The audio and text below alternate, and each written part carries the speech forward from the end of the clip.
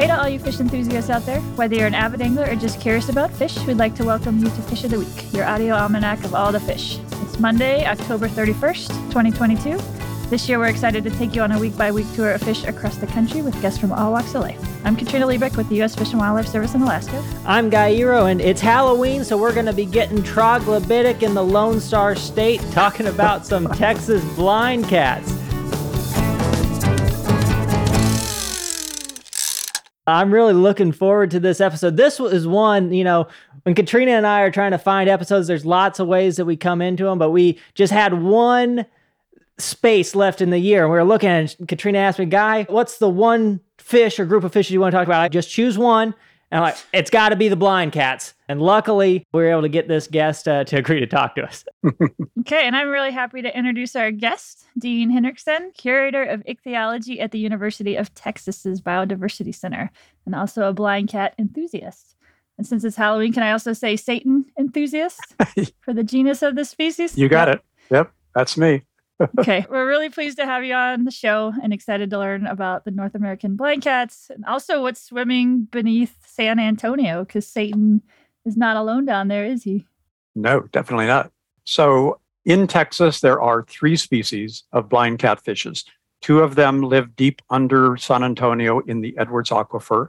And in another part of the Edwards Aquifer, which is connected to the part from San Antonio, is the Mexican blind cat, which just barely gets into Texas as far as we know so far. Most of its distribution is in Mexico, specifically in the adjoining state of Coahuila. But in Texas, there are just those 3, Mexican blind cat, wide-mouthed blind cat, and the toothless blind cat. You mentioned that Satan, which is the wide-mouthed blind cat. Yeah. My mama would get on my case if we didn't ask where this Satan name came from. It's actually quite simple. So the species was described by 2 rather famous ichthyologists back in the 1940s is when they described it. And it was Carl Hubbs, a very well-known ichthyologist, and his buddy at University of Michigan, Bailey. So they described the species. And you think about it, it lives deep underground. It's this strange, devilish-looking critter. It's a nasty predator in this crazy environment that's unstudied and inaccessible to humans underground. It's the underworld of San Antonio. Yeah. So Satan, I don't know what discussions led them to put that name on it, but it's pretty cool they did, I think. All the way back in your days as an undergrad student in ichthyology, studying this stuff, you were really drawn to the blind catfishes. I'm curious if you can remember the first time that you ever stumbled upon one of these in the wild, and if you can recollect that story to us. No, actually, wasn't in the wild. I had experience with these things well before I went looking for them in the wild. So I remember when I came and interviewed for my job, and people, of course, were asking, well, what research would you do? And these blind cats were high on my list. Everybody knew that I was interested in those when I came here. And the guy in the office right next door was a cave invertebrate biologist. And so he hooked me up with all these cavers that were interested.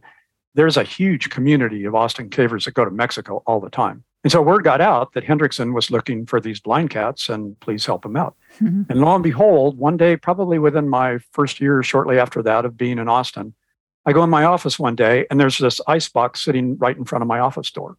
Mm-hmm. And I open the lid and here's 6 blind catfish swimming around in it. Huh. And some cavers had been in Mexico and they remembered and they boxed these things up and drove them up and put them on my doorstep, literally. That's awesome. So that's what started the live colony and what really got me motivated to go after the ones in Mexico, basically. So, of course, if I had them, I could study them in the lab, and that helped open doors to funding for the expeditions and stuff like that.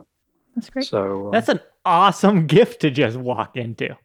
It was. Yeah, it was really pretty amazing. Yeah.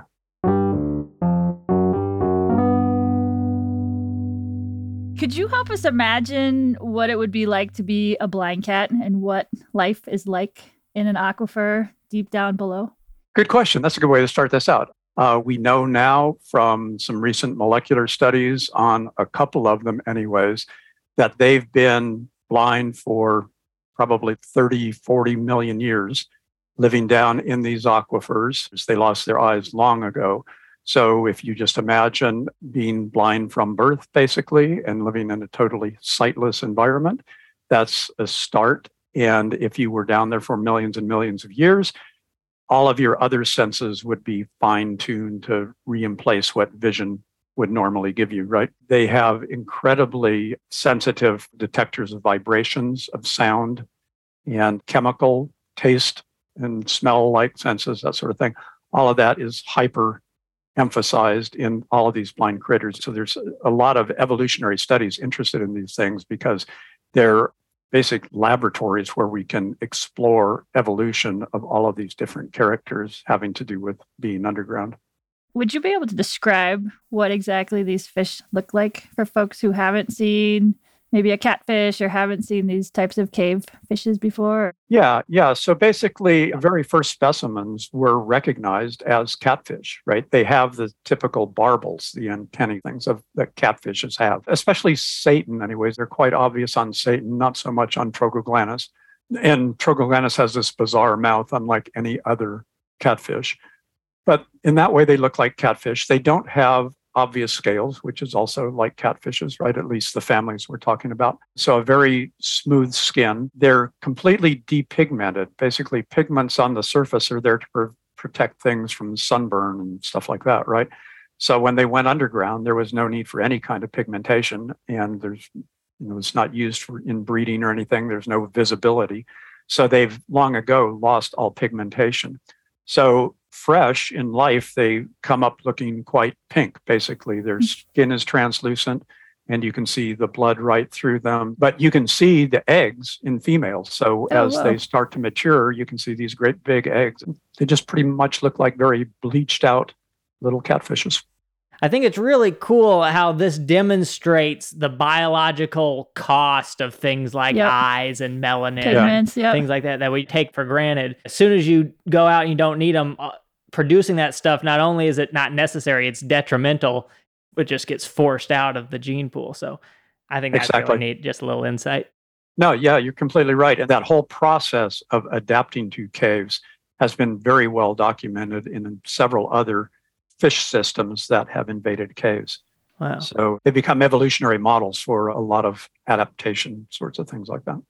I know fish don't have huge brains on them, but I assume that there's like an area that's specific, like a kind of corollary to the optic lobes and stuff that we got. Has anyone looked at the brains to see how those might change in cave fishes? Actually, yeah, there was an early study that looked at both Trogloglannus and Satan in that regard. They did a lot of sectioning of skulls and demonstrated that, for example, the optic lobes are reduced, as you would expect. And then the olfactory lobes and all those sorts of things that have to do with hearing and smell and taste and all that are much larger. So they've been hypertrophied, basically, compared to all the other lobes of the brain that are irrelevant now that vision is gone. That's awesome. If you were to look at the skull of one of these fishes, what does the area where the eyes used to be look like? Like, how has it changed? Is there any remnant kind of evidence of eyes being there? There's still remnants of the eyes. In fact, there's been a lot of developmental studies of the remnant eyes in these things. And in these species, they're very much remnants. They're totally dysfunctional. But if you look close enough, you can find that remnant eye. So they're not absolutely completely gone, but they're just tiny little things that are almost non-existent. Yeah. Cool.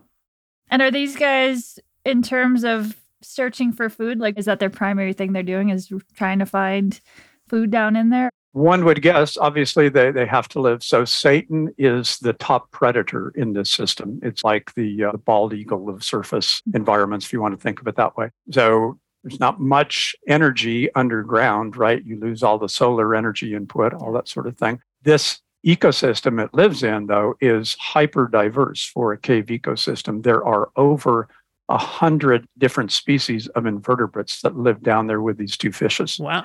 So that's what Satan is preying on. And it's probably preying on the other catfish, which is the toothless blind cat, Trogloglannus pattersoni. It's an interesting one in that ecologically, it's at the other end of the food web. This one is the one that's apparently eating bacterial production. The aquifer, it's based on a chemoautolithotrophic system. In this case, it's two different water bodies. There's fresh water that comes in from the Texas Hill Country, goes underground, and flows under San Antonio, where it comes up against a saline sulfurous water body that extends out to the southeast, deep underground. And where those two come together, you get a lot of chemical stuff going on, different water qualities, and it eats away the limestone. That's the lithotrophic part of it, right? So there's a huge bacterial community that's very understudied that lives down there in that zone that is literally living off the limestone. And Trogloglannus has this crazy mouth that's adapted. It's a sucker-like mouth. It has no teeth, but it grazes that bacterial mat. So that's what it's feeding on. That's cool.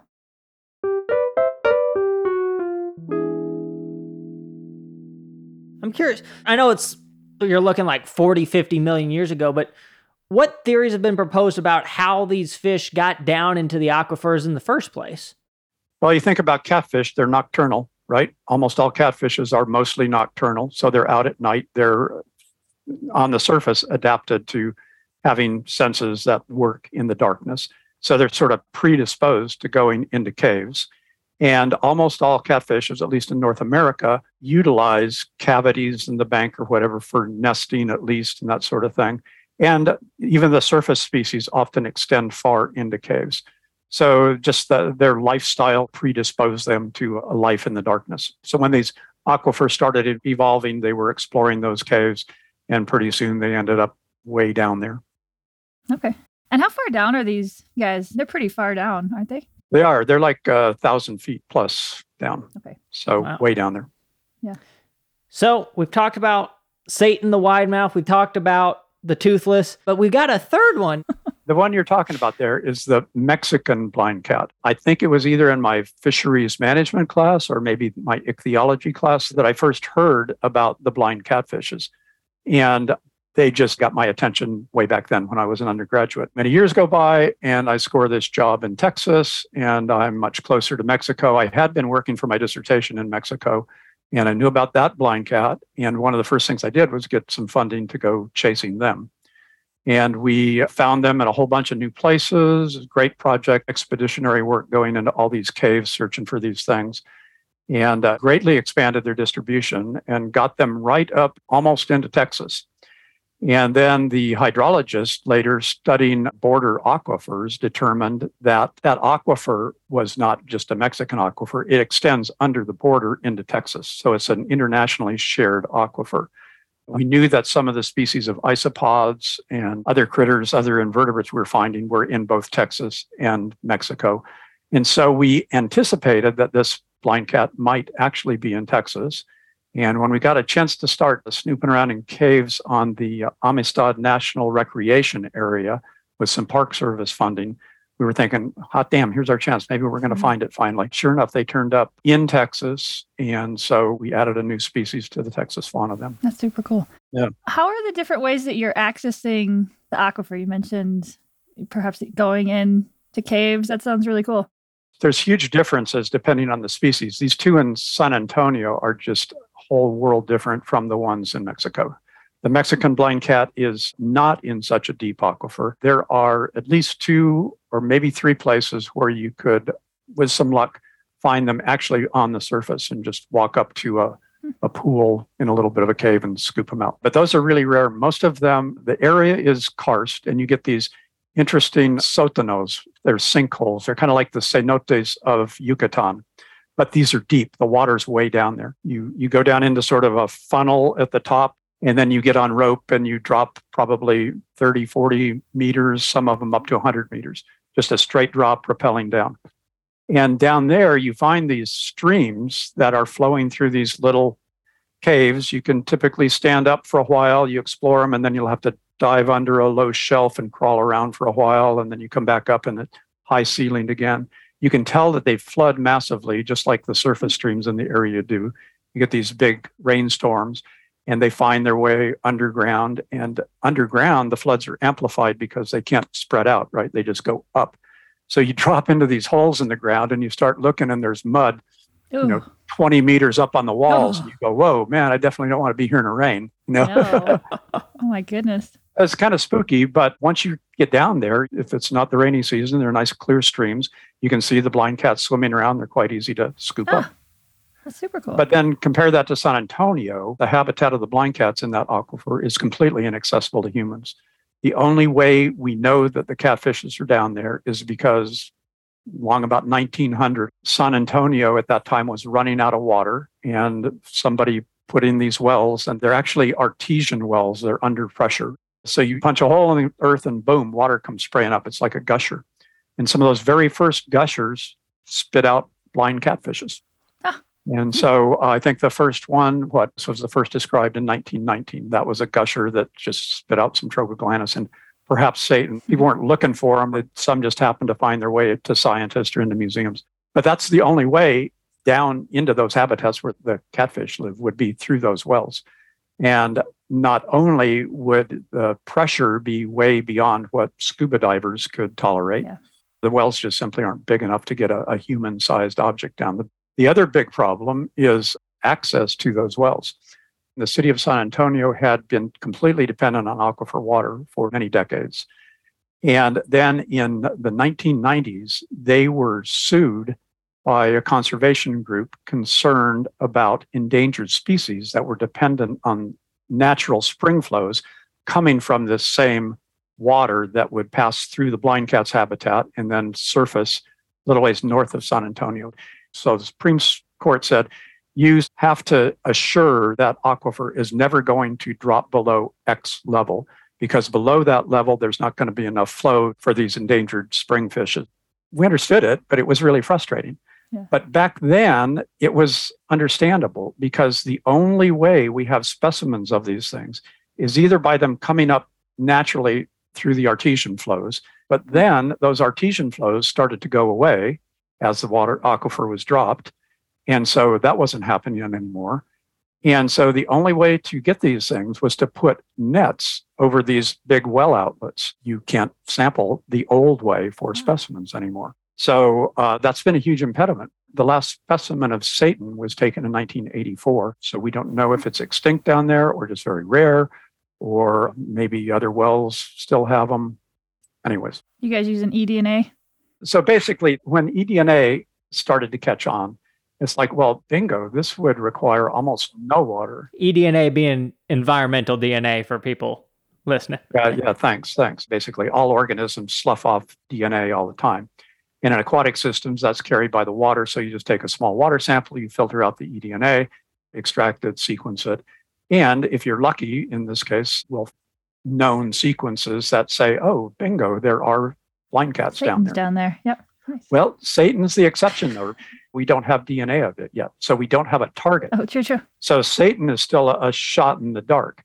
Until we get another specimen from which we can get DNA, or we finally figure out how to get good DNA out of formalin preserved specimens, we won't have a known for Satan.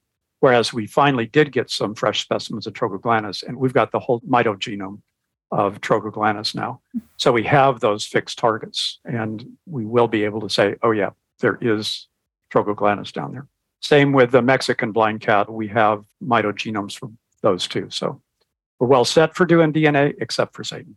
Do you have any messages for landowners or folks with wells that I guess could maybe lead to more productive engagement with it? Yeah, we did get some support to get serious finally about trying to get permission to sample wells for eDNA specifically. That's what got this all rolling, was now our ability to use smaller water samples. There are a lot of privately owned wells. We'll be approaching the San Antonio water system as well for permission to sample their wells. The Texas Water Development Board has a database of wells online. And so we can map all of the known locations for both of the San Antonio blind cats, pick out all the wells that are in relatively close proximity to those and that are pretty much equally as deep. So we can kind of filter that database down into a prioritized list of wells that look likely to have these blind cats. So we'll be working with some nonprofit collaborators that are going to help us try to start contacting well owners to see if they'll allow us to take just small samples of water for eDNA.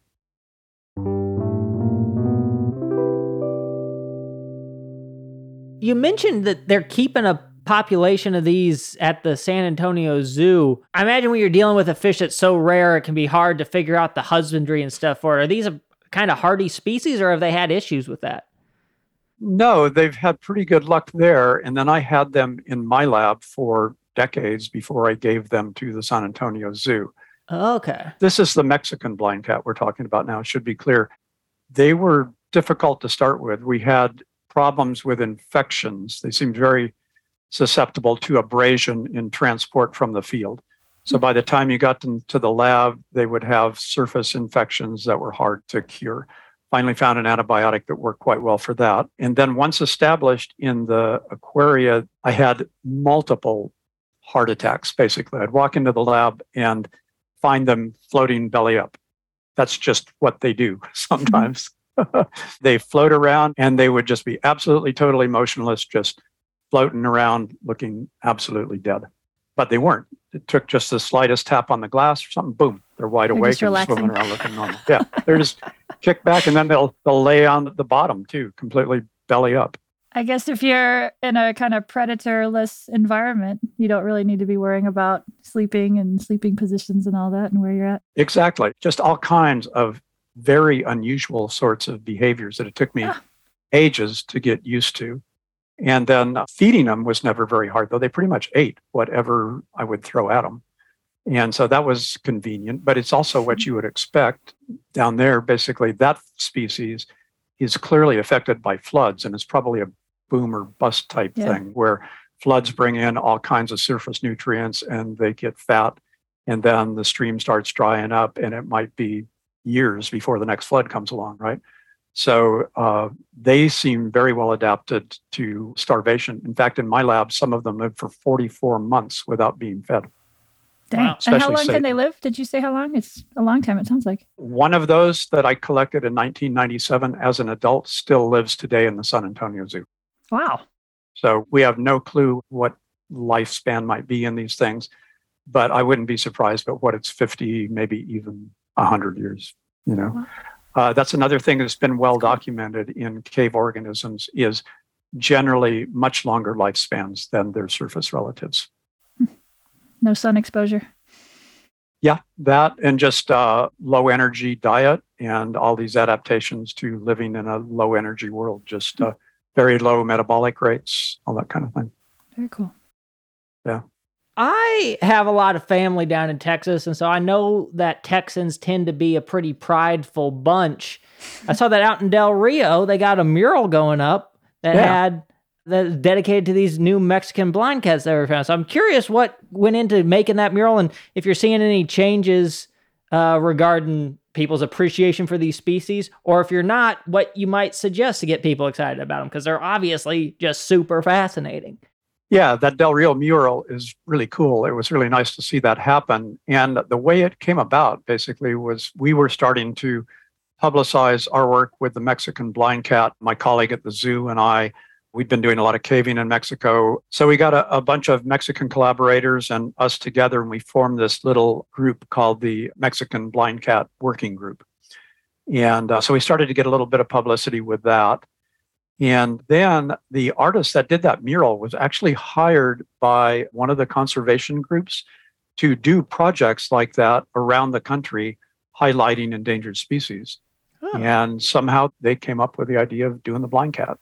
I wanted to point out to you, but I actually hooked up with a sound artist who got interested in this system. Basically, it looks like he's going to help us get some hydrophones down into some of these deep monitoring wells and just leave them there listening, because it's totally relevant to our work. Most, or many anyways, ictolurid catfish, which these are, produce sounds, usually in conjunction with breeding and nesting and territoriality, that sort of thing. So we're going to start dropping hydrophones down into these wells sometime and just letting them run for a while, and then sending them off to the ornithology lab at Cornell. They're good at filtering sounds of organisms out from background noise. And they've done quite a bit of marine fish work. So they're keen to listen to any recordings we get. And maybe the first detection of the blind cats, other than by specimens or eDNA, could well be a sound that we can say, you know, that sure sounds like the sound of such and such bullhead or something. I was going to ask cool. you, are you Yeah. able to make a catfish sound for us for the audience? Let's hear it. So take channel catfish. That's probably the most commonly caught catfish, right? Everybody catches channel catfish and they skin them and fry them up, right? And if you have a channel catfish on the hook and you're holding it there, you'll see its pectoral spines doing this number. Can you see me there? He's flapping his wings. Yeah, flapping my wings, my pectoral spines. At the base of those spines are these ridges that produce this sound, kind of a That's a pretty good impression. I don't. This has been fascinating conversation. Really appreciate it. Well, good. Yeah, it's been fun. Yeah, I've really enjoyed it. I can talk about these things forever, obviously. And yeah, it's good to talk more to other people about them too. So, yeah. So Texas may not be the biggest state, Alaska is, but they sure do have the coolest aquifer. So get out there and enjoy all the fish, including Satan and all the blind cats.